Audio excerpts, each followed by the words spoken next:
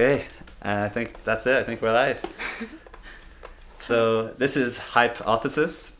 This is a show where the two of us talk about things that we think are cool in science, basically.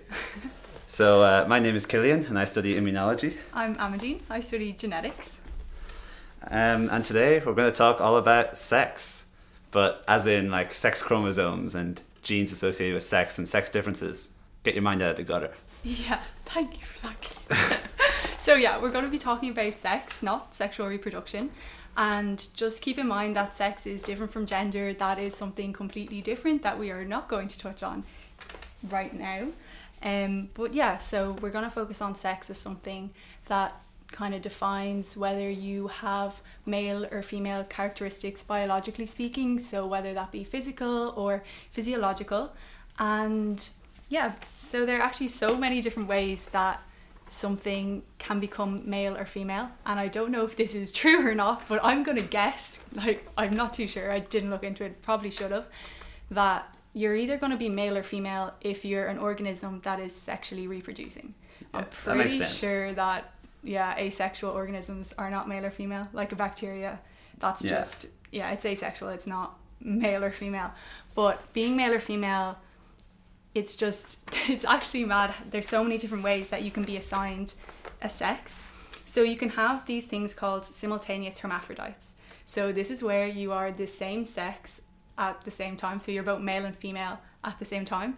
The kind of most, I suppose, known example of this is flowers. If people did junior cert or maybe leaving cert biology, you know the cross section of the flower where you have the pollen and then it goes onto the stigma, style, ovary. That's all male and female sex organs in the one organism. And then probably a less known example is the slug. So they're both male and female at the same time. So when they find a mate, each mate inseminates the other. I mean, we said we weren't going to talk about sex, but that's very quick. Yeah, but quick just change. so you know that they are... That was just a fun fact that I think people should know. I also think it's a fun fact because you said beforehand that they circle each other first. And I just thought that was cool as well. They do. They circle But each other. again, I going off think. on a tangent I don't already. know. I mean, I don't spend my time watching slugs have sex. But anyways, you can also have sequential hermaphrodites. So this is where you are born one sex and over your lifetime you change to another. So an example of this would be the clownfish, Finding Nemo fish. They begin as males and turn into females over their lifetime. And I'm pretty sure that they're all born males and only one becomes a female. I think it's the biggest male becomes a female when the female dies. Oh, I have heard that before because I heard someone talk about Finding Nemo being like, Marlin would have just turned into a female and just been like, I'm your exactly. mother now. Yeah, so that probably is more accurate, but probably doesn't make for as good a story. Then you can have environmental determinants of sex, such as temperature. So this is seen in like turtles and crocodiles, and for turtles it's based on the temperature that the egg is incubated at. So if it's a low temperature, turtles turn out to be male, and if it's at a high temperature, they're female, which is kind of interesting because you don't think of that. Yeah, can you imagine like in humans it's like, I want to have a girl, I'm going to Spain. Yeah, so in humans, I'm sure most people know that it's sex chromosomes that determine whether you're male or female. So males are XY and females are XX. And this kind of sciencey term, it's called male heterogamety because the male is the one that's XY as opposed to having two of the same. Because in other organisms, you can have two of the same are actually male. So they use the terminology ZW, ZZ. So, for example, in chickens, the females are ZW and the males are ZZ. And that's called female heterogamety. So, yeah, it's not always the same. And you can also have stuff, this one called haplodiploidy. So that's seen in like bees, wasps and ants, where when the egg and sperm come together, you get a female. But when the egg is just left on its own, you become a male. So they actually have half the amount, of chromosomes as the females. So it's just kind of mad how... Yeah. I suppose for bees it kind of makes sense because the queen bee is sort of this massive, thing, and the male bee is like it's just sort of there for... Bottom of the food chain kind of thing. So I guess it makes sense only it's half the amount of genetic data. Yeah. So even though we were saying that being XY makes you male in human terms and being XX is what makes you female, it's just not always clear cut like that. Sometimes you can have a bit of a mix up when, you know, you're being assigned a sex. So you have different syndromes. One of them is triple X. So that's where you have 3 X chromosomes instead of being 2 XX, having the 2 X's. So it's a trisomy of X, and people might know trisomies from trisomy 21, which is Down syndrome, where you have 3 21s. So this is kind of the same idea, but with 3 X's. And these individuals are female because they don't have a Y chromosome. So if you have just X's, you're female. And they're actually fertile, which is kind of interesting because you wouldn't think that having 3 X's you would be, but they are. And there's not that many symptoms. You can be taller, maybe. Sometimes learning difficulties, maybe suffer from seizures or kidney problems, but generally not too bad. And it's caused basically by a problem, and something goes wrong during meiosis, which is when the egg is being made. So there's like a cell division issue. Or it could actually happen during development. So you can have a female that all her cells are triple X. So that would have happened probably during, you know, making the egg or the sperm. Or you can have a mosaic where some of your cells are actually XX, but some of them are triple X. Oh, okay. So that's probably, I'm assuming, happens during development. Yeah, that Again, makes sense. I probably could have looked into it, but I'm pretty sure. To me, it makes sense that would have happened during development. And so in that way, it's not really inherited from like... Yeah, it could be like developed sort of. Yeah. And I also think it's worth mentioning what you said beforehand, which is when you were Googling this, you just Googled triple X and getting incorrect Google results, but then you fixed your search. Triple X syndrome, guys, that's what you're looking for if you want to look this up. Then you can have Klinefelter syndrome. So you have your 2 X's and a Y. So having a Y, it doesn't matter how many X's you have, you are male, as in you develop male gonads, male sex organs, because the sex determining locus or locus, however you want to pronounce it, it's the S or Y locus, I'm gonna say, it's just an area on the male chromosome, on the Y chromosome, that basically is like an area of genes, or a locus can just be one gene, but in this case, you know, it's the S or Y locus is what makes you male. And so if an individual has a Y, they're male. So XXY, he's male. So these individuals though are not fertile. And the thing is, they actually also don't have that many symptoms. So lots of individuals go about their life never really knowing until maybe they're trying to have kids and they realize there's an issue going on there. They get tested. You can do this thing called karyotyping. It's like taking a picture of your chromosomes. I don't know if you've ever seen a picture of like 1 to 23 and then your X and your Y. Well, that's like a karyotype. So they are basically okay. Small minor symptoms, but like I said, they really don't notice unless they have infertility issues. And there is an increased risk of having Klinefelter syndrome the older the mother is, but it can actually come from the mother or the father, so it kind of just depends. And then you can have XYY syndrome, which again, you're male because you have a Y, and they also have very little symptoms. And I'd just like to point out that it's so strange that they all have such few symptoms, because usually when you have an extra chromosome, there's like usually major issues. Like most trisomies, for example, most of them don't even manifest, because if you have it, you don't even develop into a baby at all. Like the fetus doesn't even happen. So the fact that this can happen is pretty crazy. Yeah, you know? and actually, like, so we always talked about, you know, before, like after lectures and stuff, how it was interesting that like when females have 2 X chromosomes, it's like one of them switched off, and it's like, how do we know which one in this whole thing? Which is still something we don't fully know. No, I don't. Or at least the 2 of us don't fully know. Yeah. But then I think that's weird then, that there's X, Y, Y, and then does that mean, does one of the Ys get turned off, or did they? No. So I was trying to think about that. I don't think one of the Ys get turned off, but what? So it just gets double the expression. Yeah. So what I was kind of thinking about is that the Y chromosome actually isn't that big. Yeah, and it's pretty tiny compared to the X chromosome. It makes men look pretty pathetic. It's much smaller, so it's actually missing a lot of genes. So I was thinking about this because I was like, I don't understand it, and I'm thinking maybe this is just me guessing, that because there's so few like genes on the Y chromosome, that it might not even matter that there's two, because there wouldn't even be a dosage problem, because you're not even getting any protein from the chromosome in the first place. And we were actually doing lectures recently about evolution, and it kind of looks like the Y chromosome is on its way out, and that there might not even be a Y chromosome very far down the line. If the male determining locus gets put onto another chromosome, the Y chromosome could just degenerate completely. So, but how would that work if it went onto another chromosome? Would that just get rid of sexes, or no, it wouldn't. It would just mean that the it's determined by a different chromosome. Yeah, it's not going to be the Y chromosome. It's going to be on chromosome 20 or whatever. Yeah. Okay. I didn't know that. It just happens. Yeah, it just happens. Evolution is a funny thing. We might touch on another time. Yeah. Because it's just big topic. Yes, it's a big topic, pretty wild. But the XYY syndrome individuals are fertile as well. So they're just a little bit taller than average, and they might have an increased risk of learning difficulties, but not really. Most of them just aren't diagnosed, so we don't really know what the prevalence of the syndrome is, because most people don't even know they have it. So kind of crazy, to be honest. But and again, it just happens randomly, like a random event during sperm development. So it's not really passed on.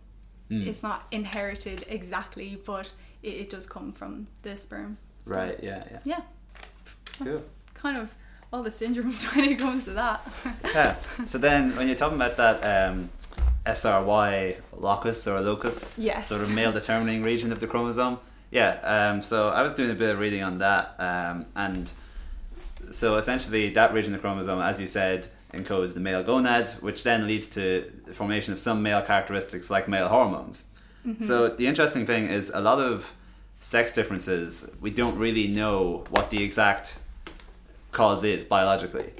It's pretty easy to just, and for a long time that's what was done, just blame the hormones. It's always testosterone, it's always estrogen. I always blame the hormones. For all my mood swings.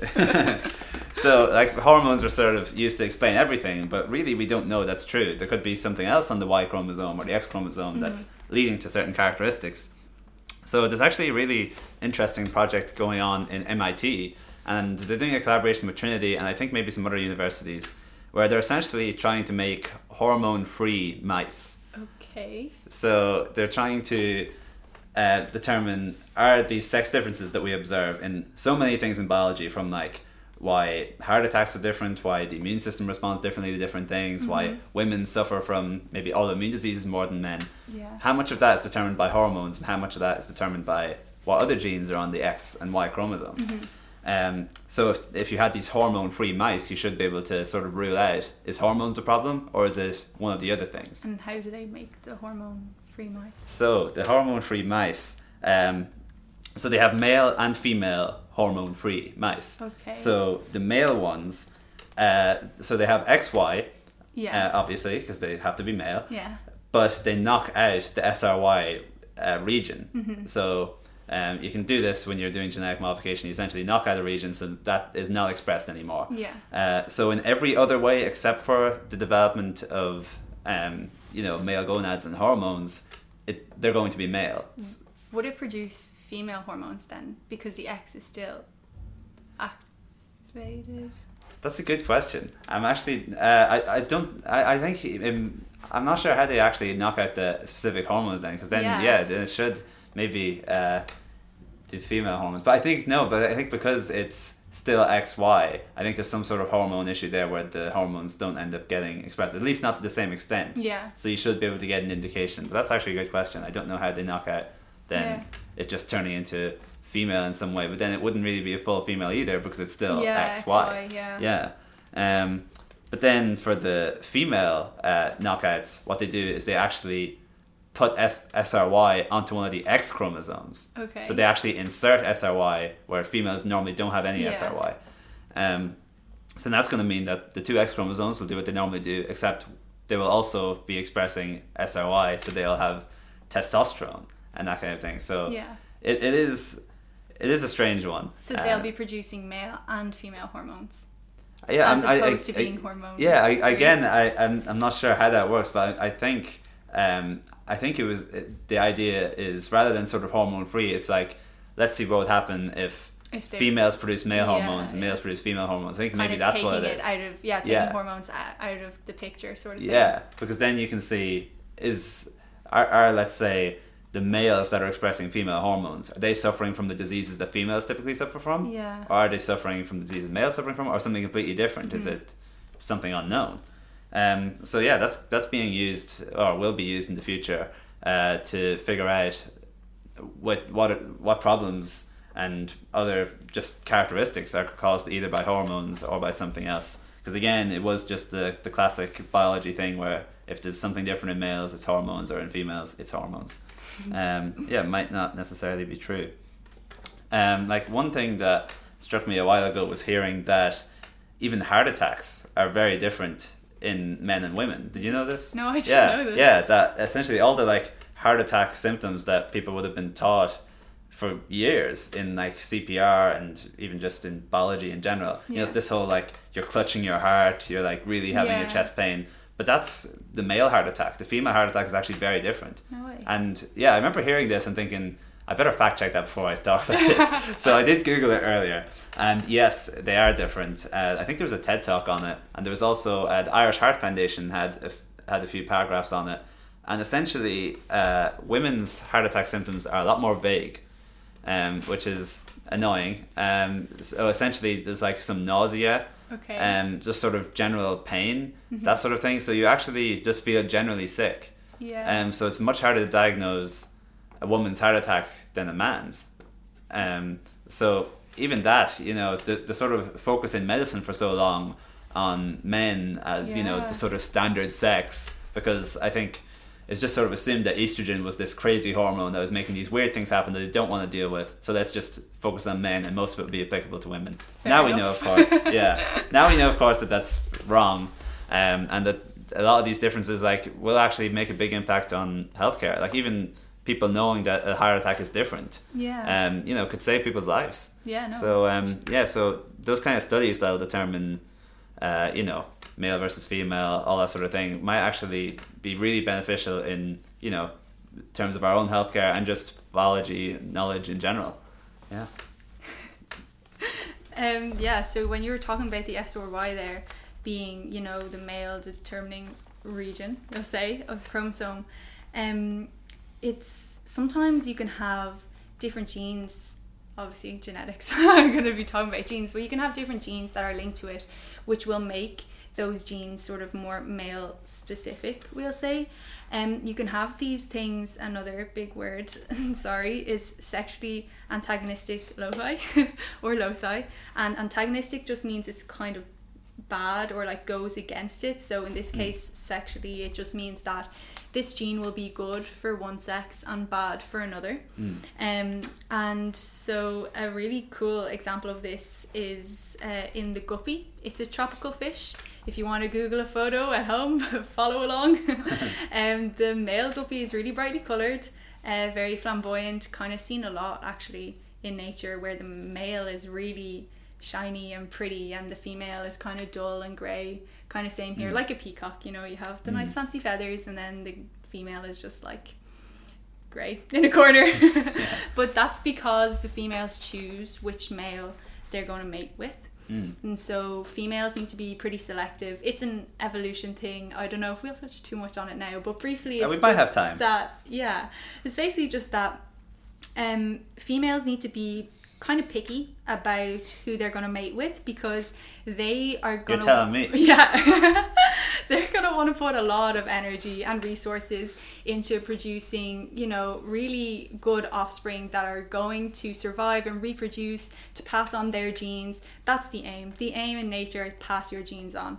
And so for males, they kind of want to just mate with as many females as possible, because for them, they just need to get their genes out there, and the only way they can do that is just by mating with a bunch of females. Because that really like made me think the first time we were sort of taught that in biology, that it was like this whole difference in the amount of effort the male versus the female puts into children. Like obviously the female should be the one that's more selective, so they have to go through labour, they have to put in all the resources, they have to eat more food, all of this stuff that puts them at risk. Whereas the male really just needs to show up one day, do a thing, and then it can go away. And even though that might not be the smartest strategy to carry on its genes, if it does it enough, it might be enough for the kids to live on, and then it's fine. So that's why these sort of selections have evolved, that the females are usually the ones choosing. And it's not really it's not always the case, but it's like the majority of the time that is the case. And so you can have genes that will end up being male or female specific. Well, in this case we're going to talk about male specific. And so like I said, the colours, the guppies are really colourful if they're male, and that's because the coloration gene is actually linked to their sex determining region. And so the reason that this is the case is because males want to be, like I said, nice and colourful, so that the females will pay attention to them.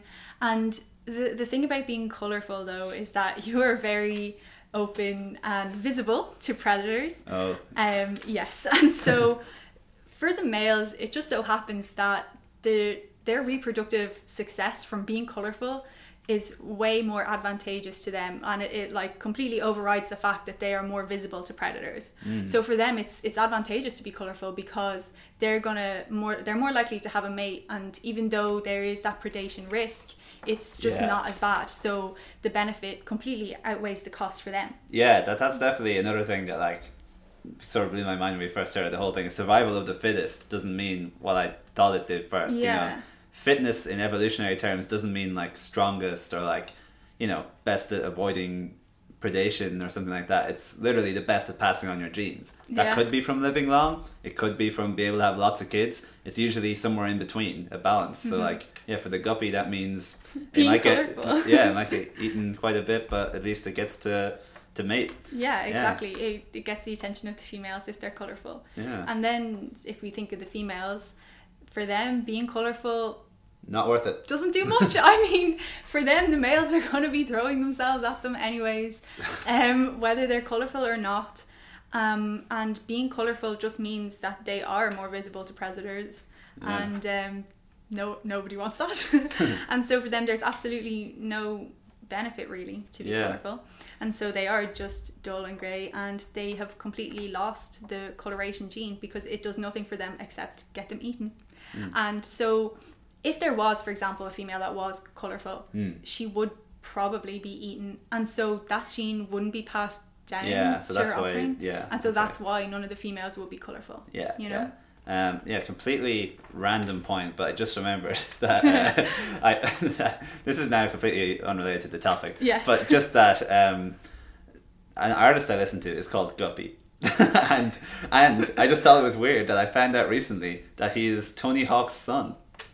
I just thought I'd throw that out there. Thought that was a cool fact about guppies. So guys, when you're googling guppies at home, make sure it's the tropical fish. Not the artist, the hyperpop artist, Guppy.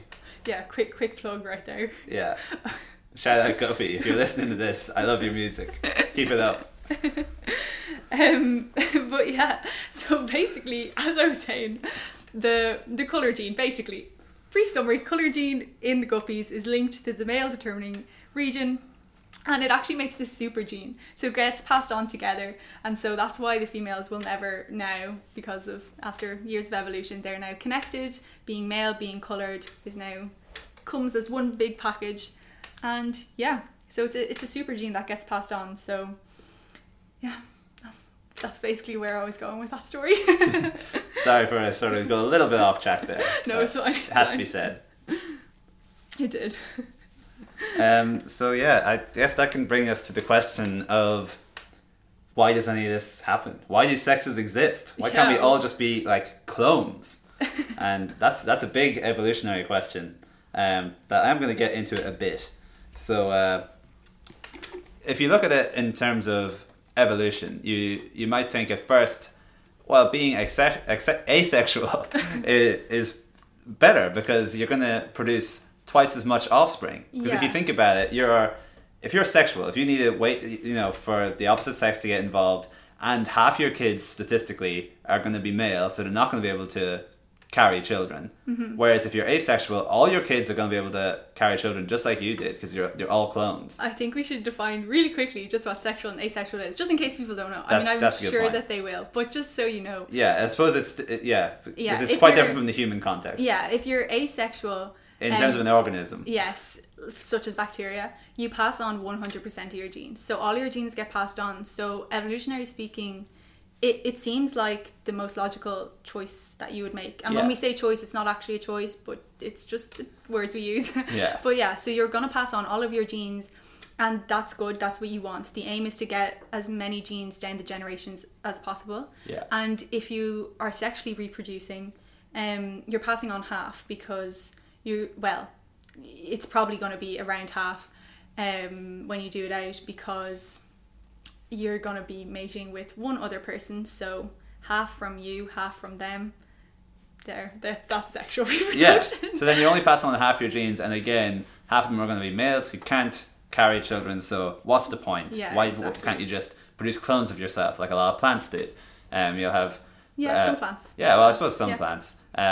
Some plants are both as well. Yeah, some plants are sexual, like the ones I was mentioning earlier, like the Yeah. simultaneous hermaphrodites. Yeah, when you think of pollen and Yeah. all that sort of thing, you think sexual That's plant. sexual, but there are definitely asexual ones. That's Yeah. why you can like cut off a piece of a plant and kind of grow it again, I suppose. Yeah, that's It's essentially a clone. just, yeah. Pretty cool.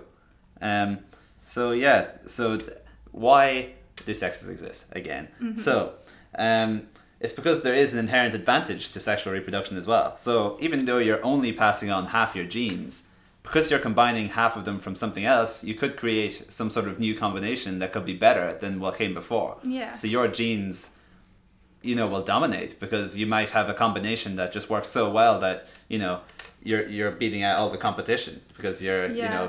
best at taking up the food or whatever it is. Yeah, and I think that it also should be said that that can happen in an asexual organism, where they might have this amazing mutation where they can survive, I don't know, extreme heat or something.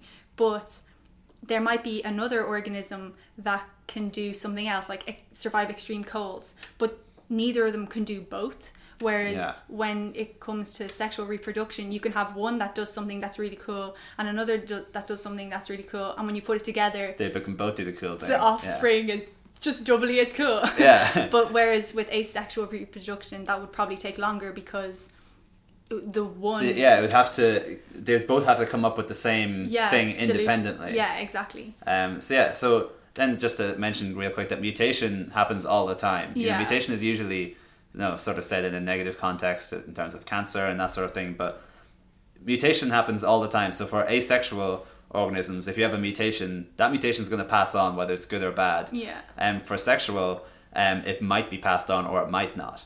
So if it's good, you're going to want to hope it's passed on. Yeah. Because that's the thing as well. You could have really cool characteristics and be a sexual organism, and it might not get passed on. Yeah. Because there's a And it can just 50-50 get chance lost. that, it could just get lost. But then if you have enough kids, you're increasing the chances that it will get passed on. Yeah. So yeah, that's interesting. So what usually happens is you have situations where asexual organisms can dominate in environments where things don't change too much. Yeah, that's So if you have, I don't know, I can't think of an exact example, but just think of a very plain habitat. It's not like blank slate. I want to say desert, but there's lots of things happen in the desert too. Let's just say desert as an example, right? Okay. Let's say a desert where there's not many other organisms, not much going on. There's sun, there's sand, and that's it. Okay. If you're if you're just some cactus or something, I don't even know if cacti are sexual. No, completely I'm going pretty off. sure they have flowers. I'm pretty sure they are sexual. Okay, let's say you're some other I think plant. bacteria is a safe bet. Okay, bacteria. Let's just go with bacteria. Bacteria tend to be You're a asexual. desert bacteria, okay? And so there's not much change in. So it makes sense to be asexual, because if you're alive and you're able to do things fine, then you're going to want your offspring to be exactly the same as you. Because if you're having no trouble, your offspring will have no trouble. Mm-hmm. Everything's fine. But then, what if it suddenly starts raining? Or what if something else starts happening? You come across some organism you didn't before and you don't know how to fight it. Then suddenly you're going to wish that you had a bit more variety in your life. Because once this predator that comes along figures out how to eat you, it's going to be able to eat all your kids, all your clones, Yeah, that's essentially true. you're going to be wiped out. Yeah. And all your genes are going to be wiped out, so that's not good. So in an environment where things are more likely to change, you have organisms are more likely to be sexual. So then you have, the likes of your XX and XY or some other equivalent, like in birds it was Z and ZW. ZW. Or, yeah. Yeah, so that's why, sexual has an advantage when the environment changes. And especially, in the world we live in today, that's why I think a lot of things are sexual. But of course, then we think of bacteria as an example that's really successful, but it's not. But part of the reason that is because bacteria have, compared to a lot of organisms, slightly higher mutation rates, and because they reproduce really quickly. They reproduce as well. really quickly. So every time you reproduce, that's another thing that's worth mentioning. Every time you reproduce, there's like a chance that there's going to be a mutation, because the process of like genes coming together, meiosis, and just reproduction in general, copying genes. Every time you do that, there's a chance of a mutation. Yeah, that's kind of like why you get XXX and stuff like that. There's Yeah. a problem. Something goes wrong during the cell division, and instead of, let's say, if you're a female, usually you're XX, and so your eggs will have one X and the other egg will have the other X. But if it gets divided wrong, then you might end up with two X's in one egg and no X's in the other. Yeah. So, Yeah, so if you think about that, like, then if you have something, positive, you want that carried on. And the reason bacteria can, adapt to things so quickly, even though they're asexual, is because, they have so many clones of themselves. Like, some of them within several minutes can multiply. Yeah. So if you have, like, you've just been born and 2 or 3 minutes later you're making another one of yourself, that's very fast growth. Mm-hmm. And if every time you make a copy of yourself, that copy is a tiny bit different, that's why you have problems like antibiotic resistance and all those things, because they just adapt so quickly to new scenarios. So it's not that asexual organisms can't adapt, it's just that unless they can reproduce really quickly, they can't. So it works well for bacteria because they're tiny, and let's say you put them on food, that's where you would imagine a lot of bacteria growing. They have so much food compared to their size. Like if you put some bacteria on top of your muffin or something, like, I don't know why I just said muffin, I just thought of a random food, then they're going to multiply like crazy and they're going to be able to produce loads of themselves. Whereas if you think of a bigger organism like us, if we were asexual, I'm like, sitting on top of a muffin. And sitting on top of a muffin, and just eating a muffin. Like, think of the size that muffin would need to be for us to not only feed ourselves, but feed ourselves enough to reproduce within 2 minutes. That's going to be a lot of food. That's why it doesn't really happen on a bigger scale, and only really happens with the small things. And I was also reading this idea that part of the reason that sexual reproduction is, or sexual organisms are more common than asexual, like another reason is because of parasites. Okay. So so the reason this would be is because parasites are usually quite small compared to their hosts. So if you think of like a parasitic worm or a tick, lovely things to think about, I know. They're usually much smaller than the host. They sort of like hide, they do some damage, they get to live, because they just like pick away at your insides or whatever they do. Lovely. Yeah, lovely stuff. So let's say I was an asexual being. Yes. And there's a parasite inside me. Okay. If that parasite knows how to get inside me and eat away at my insides, then every child I have is going to be a clone of me and it's going to have the exact same parasite problem. So essentially the parasites are going to rule the world. Yes. Because they're going to be able to take me over every time, and my species is just going to be a slave to the parasites. Yes. But because we have sexual reproduction, even if I am infected by parasites, this is not a thing I like to think about, but let's say I am, and I have kids.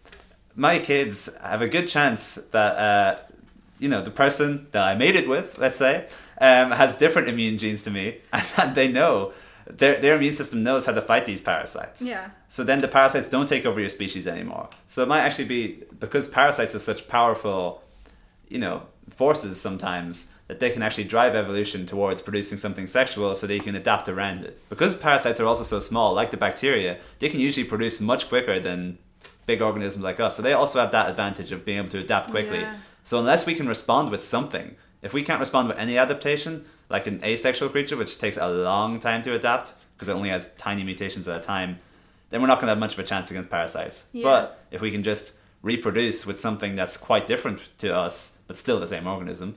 And then, species, sorry, still the same species. Well, organism, I suppose, same thing. It doesn't matter, it's the same thing. Never mind, he was right. The same species. Then you could have a child that's a bit of both and that actually knows how to fight the parasites. So I just thought that was cool. Yeah. Yeah, you can also get organisms, I'm pretty sure, that can be sexual or asexual. Oh yes, depending on like even the time of year. Yeah. So I can't remember what it was. It was some sort of like little insect, but it was something Very that like specific. Yeah, very specific. A little insect. Look that up. It's essentially that in the winter time when things got a bit rough, where it's like they have to start competing with each other for food. Resources are scarce. They become sexual because what they have to do is they hope that their children can do better than them. Yeah. So they're just sort of swapping genes around by mating with others and sort of creating these new combinations that they hope will be better than them. Whereas in the summer, if you're alive in the summer, you've got loads of food, everything's fine. So your genes are good, you're surviving. Yeah. So then they actually become asexual in the summer and they make clones of themselves because they know that that's fine. But then those clones later on in the winter will have to become sexual. So it's this cycle of like sexual and asexual, but within the same species. So that's quite cool that they've found this balance to be like, we're not just going to choose one of those. We're going to be the best of both worlds. Yeah, exactly.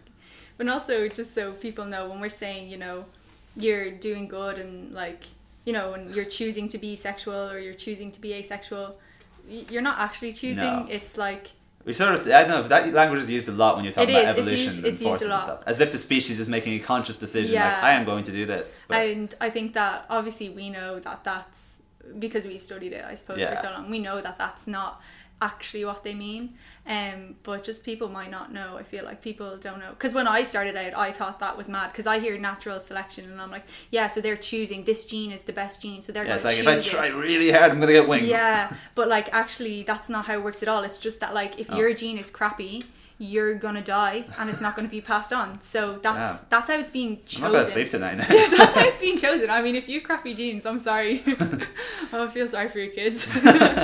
But yeah, just because... Yeah, that's just something that I kind of didn't know before. And then it's like a really long process where essentially, if you've got good genes, there's a good chance they're going to be carried on for a longer and longer period of time. Yeah. If you have bad genes, you might not just die from them, but the chances are somewhere down the line, one of your ancestors is going to be like, damn, I can't do this. This gene's bad, and they're going to die.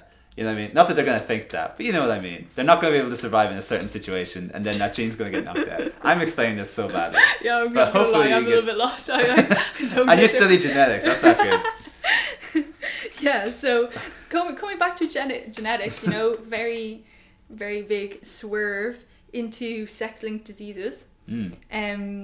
So obviously some sexes are, well, not obviously, but it happens that some sexes are, I suppose, more predisposed to be at risk of certain genetic diseases, and we call diseases that are associated with sex chromosomes sex-linked diseases. And a lot of the time, or if not all the time, these are on the X chromosomes. And so... I suppose that makes sense since they're so much bigger. Yeah, they're so much bigger. There's not much room for error on the Y chromosome, it's so tiny. Yeah, so the big ones people know, I think, are like colour blindness and haemophilia, things like that. And so, I don't know if... briefly, dominant and recessive diseases. I don't know if we should go into that, but just... briefly. Yeah, briefly is that if you have a dominant gene, that is the one that is going to produce the protein that gets expressed. It's the one that's expressed. Yeah. And if it's a recessive one, that's only expressed if there's two recessive ones.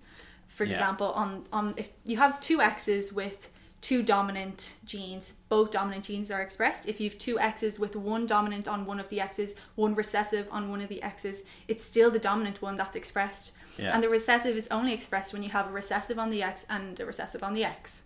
That make sense? Yeah, so recessive is only if you have both copies of it. Yeah, if you got really unlucky that both your parents were like, here's the recessive. Yeah, and so a lot of the time, because the X is so big, and like I said, the Y has lost a lot of genes, the Y doesn't even code for a protein that would be the same, like that would be dominant or recessive. So when you get an X chromosome, it doesn't matter whether it's dominant or recessive, because that's the one that's expressed. Exactly, yeah. Because there's I do remember nothing that. on the Y to kind of compete with it. Yes. If you know what yeah, I mean? Yeah.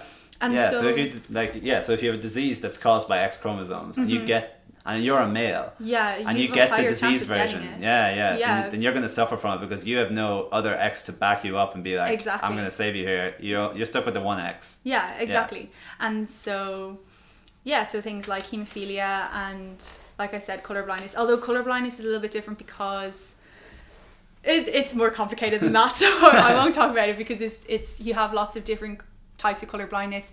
There's a red, green, blue, and they're located on different chromosomes. They're not all on the X. I think it's green and red that are on the X, and blue is on a different chromosome that I don't remember. But yeah, that's just why males would be, when you hear about males being more prone to these sort of diseases, or that's why. Yeah. But yeah, that's kind of. Yeah, and then it's weird that only recently now, obviously I have to at some point relate things to vaccines and immunology because that's what I love talking about. Even before it was cool. Now everyone wants to talk about vaccines. That's true. Like, oh, COVID-19, oh, vaccines. Like, where were you a few years ago? You know, where I was talking about vaccines and no one was listening to me. And everyone was like, "Can you please shut up, Killian?" Yeah. now now suddenly everyone wants to talk about vaccines. So it does actually relate to this topic in a way. I recently read a review paper that was about sex differences in vaccine responses. And it turns out that actually men and women sometimes respond quite differently to vaccines. Yeah. No way. So it looks like now it's something that's still a very early area of Okay. research. Yeah. So a lot of what they're doing is like, the sample sizes maybe aren't as big as they want. So these are all of course, quite preliminary. So what I'm saying could be disproven at some point, but it looks like there's data hinting towards And the that's fact. kind of exciting. Yeah, Even it's if exciting. it's hinting It means towards it's it. Yeah, it's an area of investigation. That's cool. Essentially, it looks like some vaccines have non-specific effects. So the famous example is BCG, because suddenly you start hearing this thing in the news, or at least in science news. I don't know if it made headlines in normal news, but they were thinking about giving the BCG vaccine to people. What's that for again? TB. Oh yeah, okay. Yeah. So the BCG vaccine, which is the vaccine against TB, is broadly effective at helping you fight other things as well. Okay. It looks like it's just whatever way it's made essentially means that your immune system learns a lot from it and learns not only how to fight TB a bit better, but actually some other diseases, some other like bacteria and fungi actually. Okay. Which is cool. And then they were thinking, well, could this actually translate to something like COVID-19? Could you give people BCG as just like a immune booster to just be like, hey, immune system, like wake up, start recognizing this stuff, and hope it starts helping you fight against COVID? Because they have shown for other diseases, like I said, some bacteria and fungi, that BCG is actually good at helping you recognize those things. Okay. But not specifically recognize them. So there's two parts of your immune system. There's innate and adaptive. Adaptive essentially recognizes things specifically. So if you have a vaccine against COVID-19, your immune system is going to know what COVID-19 looks like. It's going to be able to kill it. But if your innate immune system is the only one that can recognize it, that means it knows, okay, I know that's something bad. I'm going to try my best to kill it. The innate immune system isn't as specific, so it's going to roughly do its best, but it might not be as good as completely wiping something out as the adaptive. Yeah. So this BCG would give you an innate response, which would be broadly good at helping you get over most of the virus, even if it doesn't completely eliminate it. But laying this back to the sex differences, I swear there is a connection here. It looks like these non-specific effects are usually more pronounced in women. Okay. So let's say for BCG even, it looks like it might be the case that women get this training a lot better, that their immune cells go, okay, I'm better at learning how to fight broader things, not just TB from this, whereas men's don't get that effect to the same extent. We built different. What can I say? Yeah, but unfortunately it's not all positive. There are vaccines that have negative non-specific effects. No. Yeah, so there are ones that, let's say, I can't remember what the vaccines are for. Let's say virus A, because I don't know what it's called. Yeah. So you have a vaccine against virus A. Virus A is ravaging your community. You get a vaccine, then you can't get virus A anymore. You're immune to it. That's Okay. great. Yeah. But the problem is this vaccine sometimes actually trains your immune system the wrong way, so now you're more prone to some other diseases. So it'll protect me against virus A, Yes. but I will be more prone to something else that's Yeah, bad. exactly. Yeah, Okay. so, something else which is bad. But so it looks like in the future we're going to have to, if these things become more clear, weigh up in a certain community. If we know that a vaccine gives an bad innate effect, or essentially trains your immune system poorly, is it worth giving you that vaccine? Is that disease bad enough that's worth giving your immune system like bad training towards Yeah. other diseases? But thankfully, a lot of this doesn't need to be thought about too much, because it looks like most of the time the innate effects, the general training, is actually whatever the last vaccine you got was. So the last vaccine you got is going to be the one that determines what your immune system roughly knows. So for most of us, the last vaccines we got, because a lot of vaccines we get, especially like in the West, are ones that actually have good non-specific effects. So the most recent vaccine you got is one that generally taught you how to fight like bacteria and viruses and stuff, as well as specifically, if you know what I mean. So even if you got one earlier in your life, that was like, that trained you badly. That was like, okay, you're good at fighting this one thing, but now you don't know how to fight all these other things. Yeah. If you a few years later got one that taught you how to fight random things better, then that's the effect that's more pronounced. It's the most recent vaccine. Okay. So now they're wondering, in some countries, do they need to start giving out vaccines for something that's not even that big a problem, just so they can override that negative effect and give them that net positive again? Okay, yeah. So I can get my vaccine for virus A that makes me more prone to the other crappy stuff. Yeah. But then I can get a new vaccine afterwards. That just generally That's just trains generally you to... Yeah, and you'll still remember how to tackle virus A, but then you'll also have better... And I other won't things. remember. Again, this is the terminology. Your immune system I won't will remember. Yeah, and it's not even that they'll remember. Yeah, I suppose they will remember. I suppose In a way, they is remember. the right Yeah. word. Yeah. Yeah. I suppose the language of memory is used a lot in the immune system because I don't know, it just like makes sense. It does explain it makes it things way nicely easier, I think, to understand. Compare stuff to stuff that we know. Yeah. Like explain stuff. And like, since we're talking about terminology, this is very, very unrelated, but I just think people should know it. I didn't make it up, obviously. I just heard it somewhere and I was like, yes, this makes so much sense. Hypothesis. Guys, hypothesis and theory, not the same thing. And we use theory like in just everyday like language as, I think, just we use the word theory. It just sounds good. In the sense, but we're trying to say hypothesis, but we just say theory. Like, we're relating it back to the name of the show. This is great for the first episode. This is like setting up the future. Listen, I didn't set this or anything, guys. I actually didn't. But no, what is it? What is it called? What's the word theory when people? It's not mad theories when they, like, the world is flat. Sorry, flat earthers. Sorry, flat earthers. No, I'm not sorry. No, earthers. I take it back. Ignore flat earthers. Conspiracy theory is what I was thinking of. Oh yes. Yeah, you're like guessing something, but you're calling it a theory. But in science, a theory is something. I'm pretty sure now. I could be wrong. It's something that's proven. Yeah, it's something that has a lot of evidence behind it. Yeah, like a theory is real, guys. Yeah, I'm pretty sure. A theory is something that's real. So conspiracy, or at least it's good at explaining something. Yes. That's a theory is something that we have a lot of evidence. It explains something we might not know for sure, but all evidence points to the fact that this is the explanation. So, for example, Big Bang Theory was called a Big Bang Theory because everything we know about the universe could be explained by the Big Bang Theory. That now might be going against my conspiracy theory, because usually our conspiracy theories, they have lots of evidence to back them up. Conspiracy theories? Oh, I don't know. I don't think so. I don't think I've heard of a conspiracy theory with a lot of evidence. Okay, well, like, if a conspiracy flat theory... earthers, definitely. Listen, they don't have a lot of evidence. Guys, watch the documentary on Netflix. You'll be converted. Oh, God. But what I'm saying is that it's a hypothesis because...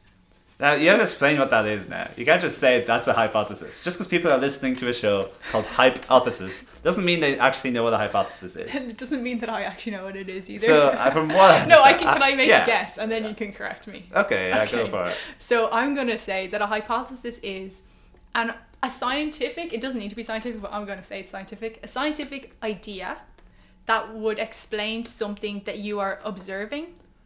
Yeah, I guess it could be. I think the most basic term that I've heard used to describe it is just a research question.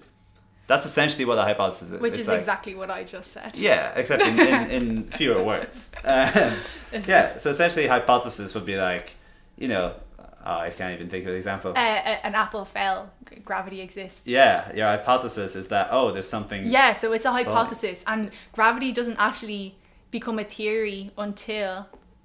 you prove that.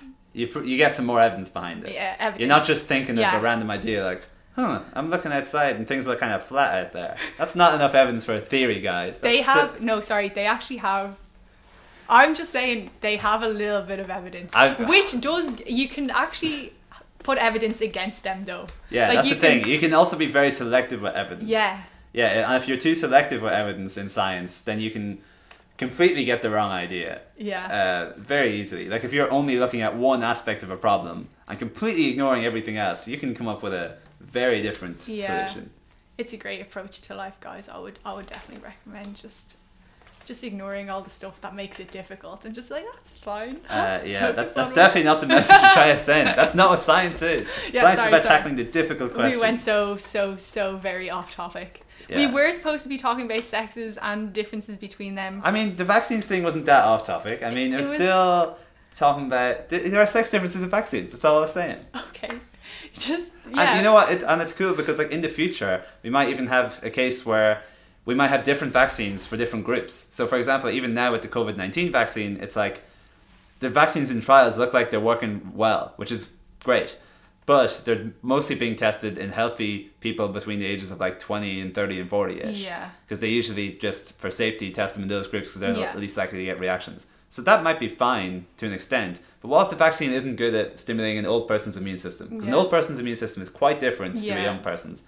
So it might be the first case where we have a vaccine approved that isn't perfect in everyone. Mm-hmm. So we might get a vaccine that's like, this works really well in people under 60 or 70. Yeah. And then they're going to have to keep working hard on a vaccine for the elderly because that's going to be obviously a vulnerable group and we don't just want a vaccine for everyone else and just lead them. Of course. But I think in the future, as medicine becomes more personalized, and that's a whole other conversation that can be had. Yeah, no, it really is becoming fertilized. Even like gene therapies and stuff, like you can make a gene therapy that is specific to that person. Yeah. Like literally using their genes to make the therapy for them. Obviously, it's really expensive and takes a lot of time and stuff. And yeah, I think I'm pretty sure we're a long way off. But there are some gene therapies, but they wouldn't be as specific. But sorry, like we said, that's not what we're talking about. Yeah, but the whole vaccine thing, like you could even have, in terms of the sex differences, a male vaccine and a female vaccine. Mm-hmm. Because when they do these studies with these hormone knockout mice or whatever, they might see some differences that go, so if we put this in a male vaccine, that would work really well for men, but it would actually not work well in women. So you'd have maybe a different vaccine for different sexes. And this might be a tiny bit, I don't know, see now this is me speculating, but no, the HPV vaccine that was only given I think to women originally, to females. But now it's been expanded, to males as well. So I think even if they thought it was female specific, I suppose I think the problem was that most of the time HPV when it causes cancer causes cancer in women. It wasn't that it wasn't doing it in men, it's just that it was doing it to a much less extent. I think that was more of a case with the government being like, look, we don't want to throw a load of money at vaccinating everyone. So because it mostly affects women, let's just vaccinate the girls. Now, thankfully, they've expanded it in a lot of countries, including Ireland, to be like, we're going to vaccinate men as well. Because that makes sense as well, because in the long term, you should save money. Because if you get a high enough vaccination rate where you wipe out the virus, then you're not even going to need to keep investing in the vaccine as long as it's gone. But you need high vaccine uptake to do that. And there was a time where a lot of people weren't taking HPV. Thankfully, it's gone up a bit since then. People have copped on a bit, I think, since that public information campaign by, I can't remember her name, was it Lorna something? Where, she went on the Late Late Show and all this stuff and talked about how she had HPV that led to cancer and she was dying. And how could you not vaccinate your kid against something that would have saved her life? And that was very good because I think even now with COVID-19, I think people are viewing medicine and vaccines in a better light because it used to be that sort of stuff doesn't affect me. When is a global pandemic going to happen again? Never. We're in a modern, clean world. Everything's fine. And now we're realizing, no, we were just lucky for a while that no pandemic happened to happen. So maybe if we put more money into vaccine research, ka-ching, and we also start actually taking these vaccines, we can actually wipe these things out completely. And even start vaccinating animals. That's a whole other thing. That is a whole other thing. That's a whole other thing, and that's definitely something I want to talk about in a future episode. Maybe. If we don't get some sort of making any fake promises now. If we don't get some sort of more vaccine specific episode, I'm going to be annoyed. I'll just sit here and I'll listen to you talk, and it's like, okay, sounds good. But like for example, if we vaccinated like bats and pangolins and all those things against coronavirus. Yeah. Like SARS-CoV-2, sorry. I mean. That Like- paper, there's a paper, now I don't know anything, I saw the graphical abstract, guys, but... I mean, I say I read it's the a paper bat, if I read the it's a abstract. bat, like, licking another bat, but like by licking it, I showed it you gets that. vaccinated. Yeah, I sent you that. Yeah. So I was like, you're I know, gonna I think didn't this want is to. I didn't want to expose myself. Yeah, I just copied because kids. Yeah, that was gave it to me. that was But- something I wanted to talk about maybe in a future episode. Yeah, Essentially, it's like maybe we will. Maybe. yeah. Let's I not don't- expand on that now. No. Okay. Sorry. Yeah. Yeah, that's a little teaser for you. In the future, you might learn about how vaccines But can the actually thing- spread. Whoa. The thing that like I just remember there because we were talking about HPV and like you know the virus causing cancer. Yeah. The first time, like obviously you hear things and like you're like yeah I know that, but like when it proper dawned at me that cancer was caused by a virus, because obviously I study genetics, and so for me cancer is caused by like a problem in you know the cell division cycle or something Yeah, like that, yeah. where you get too many cells growing and dividing, or not enough cells dying when they should. Yeah. Like for me it's a pretty genetic-y kind of disease. But then when it proper dawned on me that like a virus can cause it too, I was like, what? But I just thought Yeah, that I but I should suppose- mention that because there's yeah. there's stuff that I know, and it's not until it dawns on me later, like that I proper understand like how significant it is. You know, it's just Yeah, and I think it's know. with viruses as well. Just even the fact that they, like, part of how they work is they integrate usually into our genetic so data. it So messes that's how it, up. Yes, yeah. I know now how it works. Yeah. But just for the people at home, you know. like, so they can integrate messes into things your up, yeah. your DNA and like mess up orders of genes and stuff. It can make a gene turn on that shouldn't turn on, so that you get more cell division, or like I said, not enough cells dying, and that's how you will get a tumor to grow, I suppose. yeah. But again, unrelated to the topic. Yeah, but you know I think what? I'm just going on tangents. But, you know, I there's think nothing that wrong with works. tangents. I think that works. I like to think they're interesting tangents. I Yeah. hope people listening thought they were interesting tangents. Please let us know. And, yeah, do let us know. Now, I guess that's sort of going to be the end of the tangents, because I think we only have like a minute left. So Yeah. I think we're going to sort of wrap up here. Yeah. So- Thanks for listening. If anyone listened, Thank you for we hope listening. you enjoyed it. It was kind of fun. Yeah, it's fun. Um, We will be back next Monday. Yeah. And every other Monday of November. Yes. And then At 8:00. At 8:00, yes. Sharp. Maybe 1 minute past. Maybe, Depends. yeah, it depends how we're feeling. Yeah. Mostly sharp, we'll say. Yeah. Yeah, so that's going to be us, 8 p.m. Mondays. Make sure you're there. Yeah. And then we'll see what happens after that. Yeah. You know, if you guys tell us you like this, maybe after November we'll see what happens. Who knows? No promises. Maybe. Anyways. Yeah, thanks for listening, guys. Thanks for listening, everyone. Yeah, we're going to log off now. Yeah. Bye. See you next week, guys. Bye.